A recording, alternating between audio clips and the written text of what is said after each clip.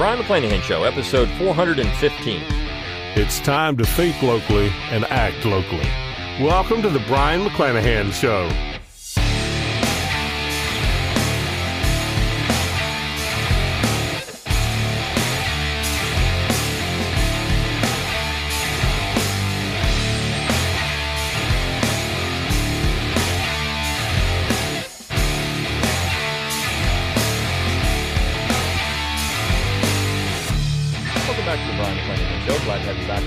Very glad to be here. Don't forget to follow me on Twitter, like my Facebook page, and subscribe to my YouTube page where you can watch this podcast. You can find all the social media accounts on my webpage, BrionMcClanahan.com. That's BRION, McClanahan.com. While you're there, give me an email address. I'll give you a free ebook, Forgotten Founders, and a free audiobook of the same title read by yours truly. You can support the show by going to McClanahanacademy.com, where it's always free to enroll. You get a free class, 10 Myths of American History, when you do enroll, and you get the best deals on new and forthcoming courses. You also get great coupons over the year, so you want to get on that site because even if you just get the free class and you want to buy something which actually helps keep this podcast going, I have a lot of classes there, over a dozen now. So you want to get those, and it helps keep this podcast going free of charge. I mean, it's a win-win for you. You can also click on that support tab at BrionMcClanahan.com. You can throw a few pennies my way. You can get your Brion McClanahan book plate if you want my autograph on one of my books. You can click on that shop tab at BrionMcClanahan.com. That'll get you your Brion McClanahan Show logo and all kinds of cool stuff. You can go to Learn True History, TRUE, LearnTrueHistory.com. That's my affiliate link for Tom Woods Liberty Classroom. You can subscribe there and, of course, throw a few pennies my way that way. I teach there with Tom and a whole lot of the great instructors. A lot of great ways to support the show, but the best way to support the show is simply just rating this podcast wherever you get podcasts, sharing it around on social media. Let people know you listen to the Brion McClanahan Show because they're going to listen to it too. Hey, I got this new show. I want you to check this out. That's how we grow the show organically, and it's an important thing to do. I mean, I want people who are engaged and listening, and so I want you to do it that way. So I'll take McClanahan Academy. Trust me, that's a great way to do it. It's a win-win. But if you can help share it around, that's also a great way to do it as well. And rate it again. And share your ideas with me on what you want to hear. All right, let's talk about the topic of today. It's coming from this book, A Concise History of the Russian Revolution. I'm going to show it to you. It's Richard Pipes. Now, that's an awesome name for a historian, by the way. Richard Pipes. Just sounds so good. I mean, this guy's got to be a good historian. His last name's Pipes. But this is a really fantastic book if you want to get to the heart of this cataclysmic event in Western civilization, the Russian Revolution. And I want to focus on one part of it today. And that one part of it today is the use of culture as propaganda. This is a title. This is the chapter 14, Spiritual Life in the Soviet Union, Leninist Soviet Union. And it's culture and propaganda. And I want to draw some parallels here because we're seeing a lot of similar things happening in the United States, not exactly the same. One thing about history is that you can't say history repeats itself. It mirrors itself. Why? Because we have humans at the center of all activity. So humans do similar things in similar situations. And the left is predictable. They are predictable. They are predictable because they're going to do the same things over and over again because of their ideology. Their ideology dictates that. You understand leftist ideology, you know what's coming next. They're going to do these things, and they're going to have to use certain mechanisms to do it because they know that human nature will oppose it. And I mean, just go into a classroom and say, hey, let's talk about communism today. Everyone gets a C. And you're going to have some students, it happens every time. Heck yeah, I'll take a C. I'll take a C. Because I'm a D student or I'm an F student. I'll take a C. Or I'm a C student. The A and B students immediately say no. Now, the problem with that is that most students are going to fall in that C range or below. That's good. If you had a traditional bell curve in a classroom where you had the same number of F's as A's and C's and D's, B's and D's and then C's, you think about that. If you had 20 students, you'll probably have maybe 2 or 3 A's, 2 or 3 F's, right? So that's out of 20, that's already 6, okay? And then you're going to have, maybe 3 Bs and 3 Ds, something like that. So you're up to 12, and then you're going to have 8 Cs. So if you put the Ds, the Fs, and the Cs together, you've already got 14 of the class out of the 20 would be fine with getting a C, and 6 would not. So if you put it to a vote, if people were honest with themselves about what they would want, they would go for everybody gets a C. And I had a colleague for years. He called it the guaranteed C. You can make a C in this class. I'll let you do it. You can't make any higher than a C, but you can make a C. I'll do everything open book. I'll let you use your book for everything. You can make a C. That's it. Guaranteed C. And you know what? Much of the class took them up on it because they just didn't care. They were going to get a C anyways or lower. So this is an opportunity for them to guarantee a C. So you see, the people at the top, the 6 at the top, 6 people would not like this. So what the 14 below would say, well, they have to be reeducated, or they have to be eliminated, or marginalized, or silenced in some way. That's what happens with communism, because many people are going to benefit from it. I mean, it's going to be great for some, but the people that are achievers, well, the only way for them to do that then is to work within the party and then work for the state, but they're going to be dragged down by the bureaucracy and the mindless stupidity of it all. And they're going to hate it.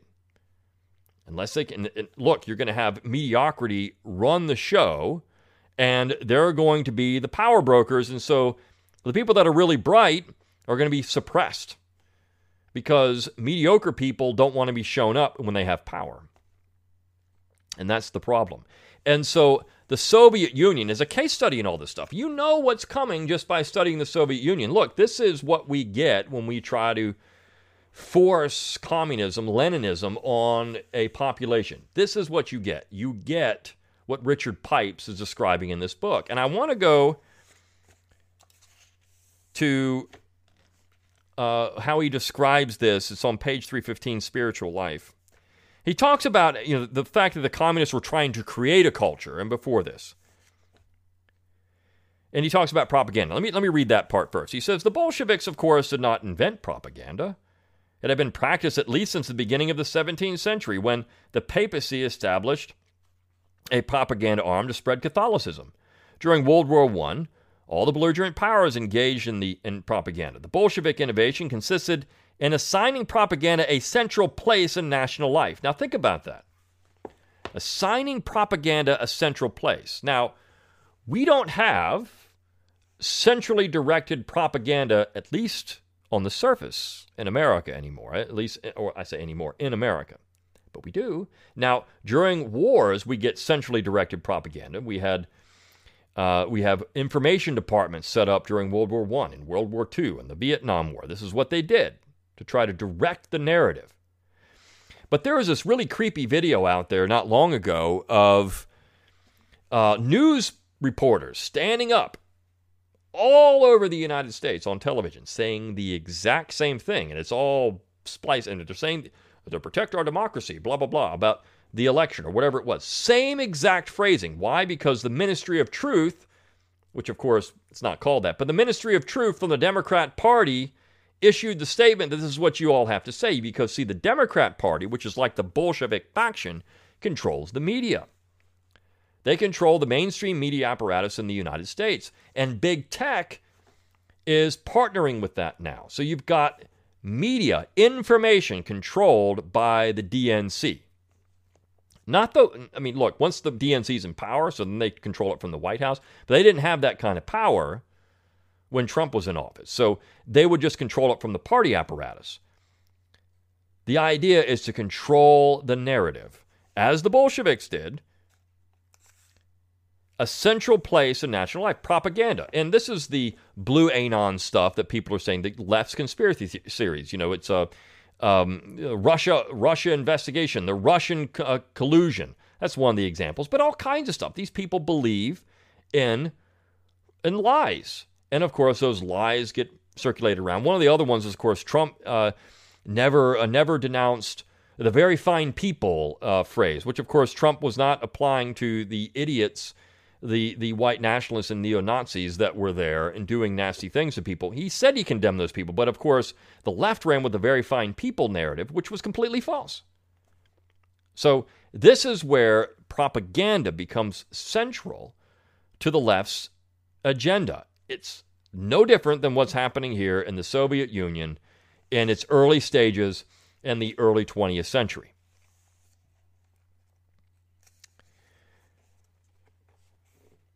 Previously employed to touch up or distort reality, in communist Russia, propaganda became a surrogate reality. A surrogate reality. In other words, an alternate reality. It's not really reality. It's whatever they craft it to be. Your chocolate ration has gone up. Communist propaganda strove, and to a surprising extent succeeded, in creating a fictitious world side by side with that of everyday experience and in stark contradiction to it, in which Soviet citizens were required to believe or at least pretend to believe. Think about that. Think about all the censorship taking place in America. There's these alternate realities, all this crazy stuff that the left likes to run around saying this is real, and you know it's not. They're showing you an orange and saying this is an apple. You're saying that's not an apple. You, then, are a heretic because you're saying something that's not real. Look, this is clearly an apple. No, that's an orange. No, it's clearly an apple. The left is saying on media. The left, this is clearly an apple. But you're looking at it saying, no, it's really not. Yo, education camp for you. You will learn that's an apple. This is what the left is doing. It's right. They're ripping it right out of the Leninist playbook, the communist playbook from the early 20th century. If you read it, this is the sad thing where the communism is not taught the way it should be taught in American schools any longer because it's so dangerous to the leftist agenda, to the progressives. It's dangerous to them. So they want to get rid of it. They want to show, you have Fauci sitting there with the CCP from China, right? We're just buddy-buddy with the Chinese communists now, the Chi-Coms. We're buddy-buddy with these people. It's crazy. Propaganda. Spouting Chinese propaganda.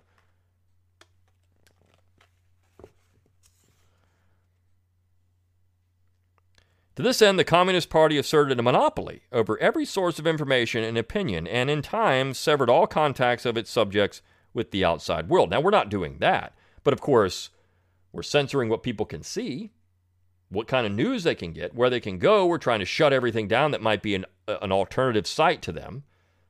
You can't have that. You can't have alternative media.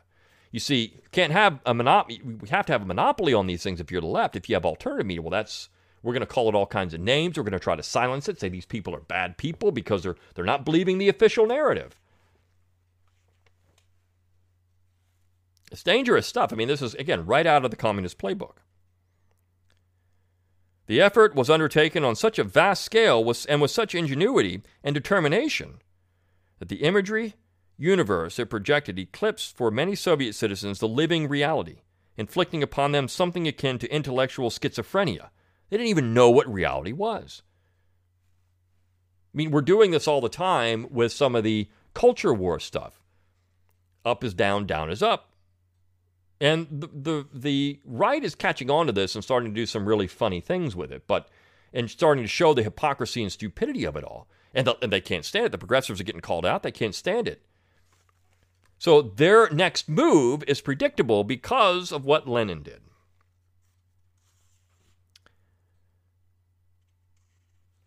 Now, one part of this, of course, is understanding history.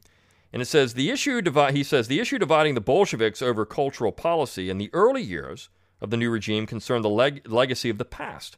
One group associated with the proletarian culture movement, which had arisen before the revolution, declared the creations of the feudal and bourgeoisie periods irrelevant to communist society. They were best destroyed or at least ignored in order to unshackle the full creative powers of the working class.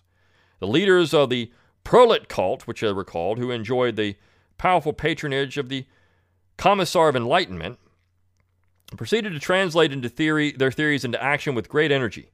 They opened studios at which workers learned to draw and paint, as well as workshops where they composed poetry. Think about how the left went bananas, went just, oh my gosh, this person is so great. This lady that did the poetry reading at Biden's inaugural, which wasn't really even a poem. I mean, or when she did the thing at the Super Bowl, it didn't even make sense. It was word salad. This is what they get into. It doesn't even make sense. But I mean, the official narrative is that she was great. So if you don't think she's great, well, then you're a bad person. So this is where they get you with these kind of things, right? Now, if you don't agree with it and you're a skeptic, you're a heretic then, well, this is where the government steps in.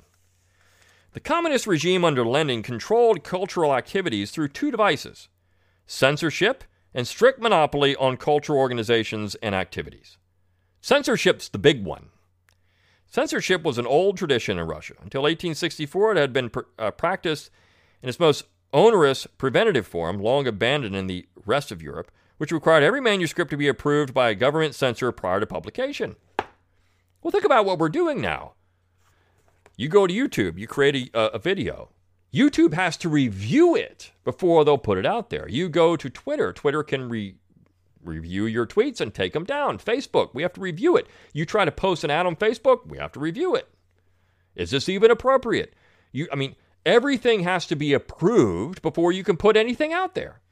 That is censorship. This is what the leftists, the Stalinists, the Leninists, the Leninists first and the Stalinists were doing in communist Russia. It's where we are now in its predictable form. They have to do this because if they don't, they will lose the narrative. They will lose the war, the war over ideas. They can't sustain it because everyone knows it's a farce. Everyone knows that's an orange, but you're telling me it's an apple, but you can't say that. People know it. In 1864, it was replaced by punitive censorship, under which authors and editors faced trial for the publications of material judged seditious. In 1906, censorship was abolished. Amazon taking down books. Cancel culture is censorship.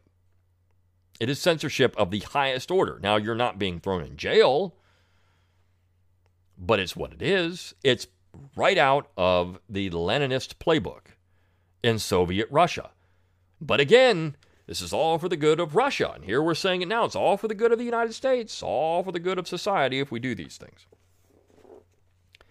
It is indicative of the importance which the Bolsheviks attached to controlling information and influencing opinion that the very first decree they issued on coming to power called for the suppression of all newspapers that did not recognize the legitimacy of their government. Ooh, wait a second. What have we seen with the recent election? All these people standing up. If you don't agree with the legitimacy of our office, of where we are, you will be shut down. Where have we seen this before? That was the first order of business. As soon as Biden thought that he won, he starts acting like president, and all the people that said he didn't win, we got to shut them down. Silence them all. They can't be here. Even the president of the United States can't even be on social media. This is exactly what the Bolsheviks, the communists, did to ensure their legitimacy. If you did not say the communists were legitimate, they shut you down.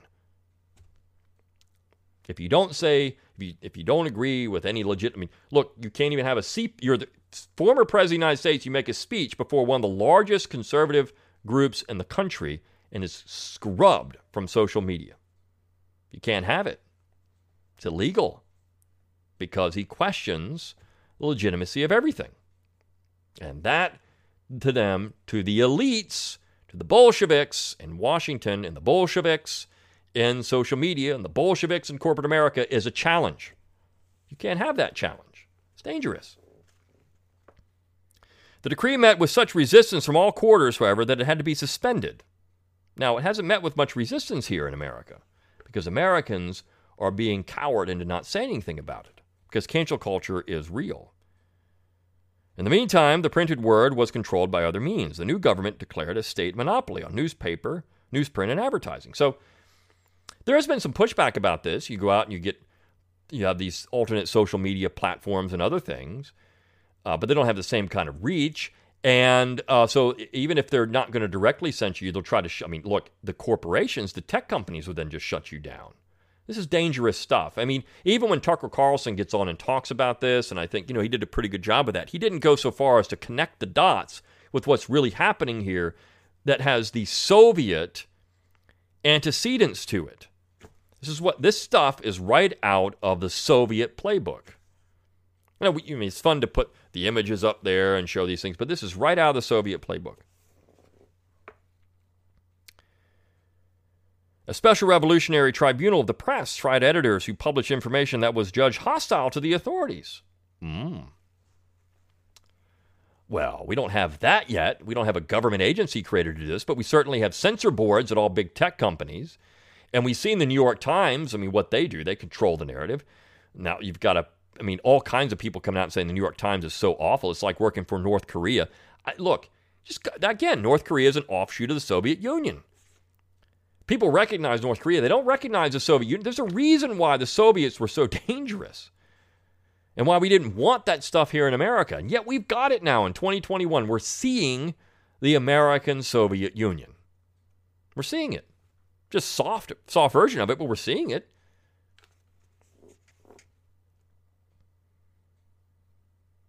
Despite these impediments, a free press managed to survive. In the first half of 1918, several hundred independent newspapers appeared in Russia, 150 of them in Moscow alone. But they lived on borrowed time, since Lenin made no secret of the fact that he intended to shut down the entire free press as soon as conditions permitted. You've got we need a free press. We need that. The left, we need a robust opposition party. We need a free press. We need these things. They'll give lip service to it while they're working behind the scenes to make sure it never happens. To make sure that other things get shut down. Look, the Democrats are presenting legislation. They're doing it to ensure that cable companies, satellite companies, internet providers are taking down anyone they disagree with. They're doing this now because they want to ensure they love the time when they controlled all the networks and all the information, and they would just win. So the Republicans won't do this stuff, and for good reason. It's un-American. It's Bolshevik. It's Leninist. It's evil. But yet, this is exactly what the left wants to do. That occasion presented itself in July 1918, following the left SR uprising in the capital. Immediately after crushing the rebellion, the government closed all non-Bolshevik newspapers and periodicals, some of which had been founded in the 18th century. The unprecedented action eliminated in one fell swoop Russia's sources of independent information and opinion, throwing the country back to conditions that antedated Peter the Great, when news and opinion had been a monopoly of the state. This is exactly what the left wants. They want the news and information to be a monopoly of the state. They want to control it all. Because if they do, again, they keep winning. You can't have opposition. Think about what happened when the New York Post tried to publish an article about Hunter Biden, which turned out to be true. Well, that was shut down during the election because the social media companies decided they were just going to shut it down arbitrarily. But we know now, a lot of this stuff is coming out, trickling out now that it was true. But we had to win. We had an election to win. We can't let that get in the way of that. So we're just going to use our muscle to silence opposition. We have American examples of this too, but you see, this is coming right out of the Leninist playbook. Like the Tsarist regime, Lenin's government showed greater leniency towards books since they reach a relatively small audience. But in this field, too, it severely restricted freedom of expression by nationalizing printing presses and publishing houses. All books had to have the endorsement of the state publishing house. Now, the state publishing house in America might as well be Amazon now, because it controls so much of the book industry, whether it's sales or publication, that it might as well be that. So it can determine what it's going to publish, what it's going to allow. We know Netflix shut down, and this is not Amazon, but it shut down during Black History Month a documentary on Clarence Thomas, the black Supreme Court justice, because he's not a leftist. This is the stuff we're getting into. This is where all these things, this leftist antecedent, and that's why I think Richard Pipes is so important to understand these things. And concise history, this is not hard to get through. This is easy stuff. And anybody can read this and oh my gosh, you see, this is going on? Look, this is exactly out of the Soviet Union. What are we doing here? The left doesn't care because they're open about it now. They're progressives. They're socialists. They're communists. They're open about it. And Americans are, oh, this is okay. That's all right. Really? You want this? Such piecemeal control of information and ideas by the state culminated in June 1922 with the establishment under the Commissariat of Enlightenment of a central censorship office innocuously called Main Administration for Literary Affairs and Publishing. Think about all this stuff that we have. All these government, the Main Administration for Literary Affairs and Publishing. We have this kind of nonsense in the federal bureaucracy all the time. And it's all the same. Bureaucracy is the heart of socialism and communism. You have to have it because you get all the mediocre people in there and they become career bureaucrats and they like to control everything, and they get the Peter Principle. They get promoted as high as they can to where they're incompetent and they can't do anything. Whereas the people on the other side of it are out working and doing things and producing. And so I don't want any part of that. But the mediocres have to tear them down. You see, that's what it's really all about. Except for materials emanating from the Communist Party and its affiliates and the Academy of Sciences, all publications were henceforth subject to preventative censorship. In fact, it had a section that censored the performing arts. Russians quickly learned that the art of self-censorship, submitting only material that experience had taught them, might have a chance of obtaining a license. And that's exactly what's happening now. Well, I know this is going to get rejected, so I won't publish it. Or I know this post is going to be offending, so I won't put it up there. They'll just naturally self-censor because they know that it's not going to be accepted. So why even do it? Why even put it out there? You see, just the threat of it has a hammer effect on it. No pun intended, the hammer and sickle. It has the hammer effect. We just won't even do it. It's dangerous. The new regime eagerly courted Russia's writers, but it encountered in this milieu almost unanimous antagonism. Apart from a few poets and novelists willing to collaborate, Russian authors reacted to the restrictions imposed on their craft in one of two ways: either emigrated abroad or withdrew into the private world. Those who chose the latter path faced extreme material hardships, freezing in the winter and starving year-round. Submission to the new authorities alone guaranteed minimum living standards, but to their credit, few writers sold out. Only one literary group, the Futurists, collaborated with the Bolsheviks from conviction. Futurism emerged in Italy on the eve of World War I. Its adherents then later backed Mussolini. Italian as well as Russian futurists loathed the bourgeoisie and all its works, yearning for a new culture attuned to modern technology in the rhythm of the machine age. Now think about this. Who are these people today? These are the tech giants. We'll go along with this. We don't like the bourgeois. We don't like American society. We don't like any of that stuff. We're the new elites. We're the futurists. And so we'll collaborate with the communists because this works for us, because that's progressive. That's future-oriented. This is the same thing. These are the fascists. These are the totalitarian communists. This is what they are. You see, humans do similar things in similar situations. The futurists. Extolling barbarian brutality, they wanted museums and libraries swept from the face of the earth. The futurists who looked to impulse instead of reason for guidance found fascism and communism attractive because the two movements shared their hatred of effete bourgeoisie civilization.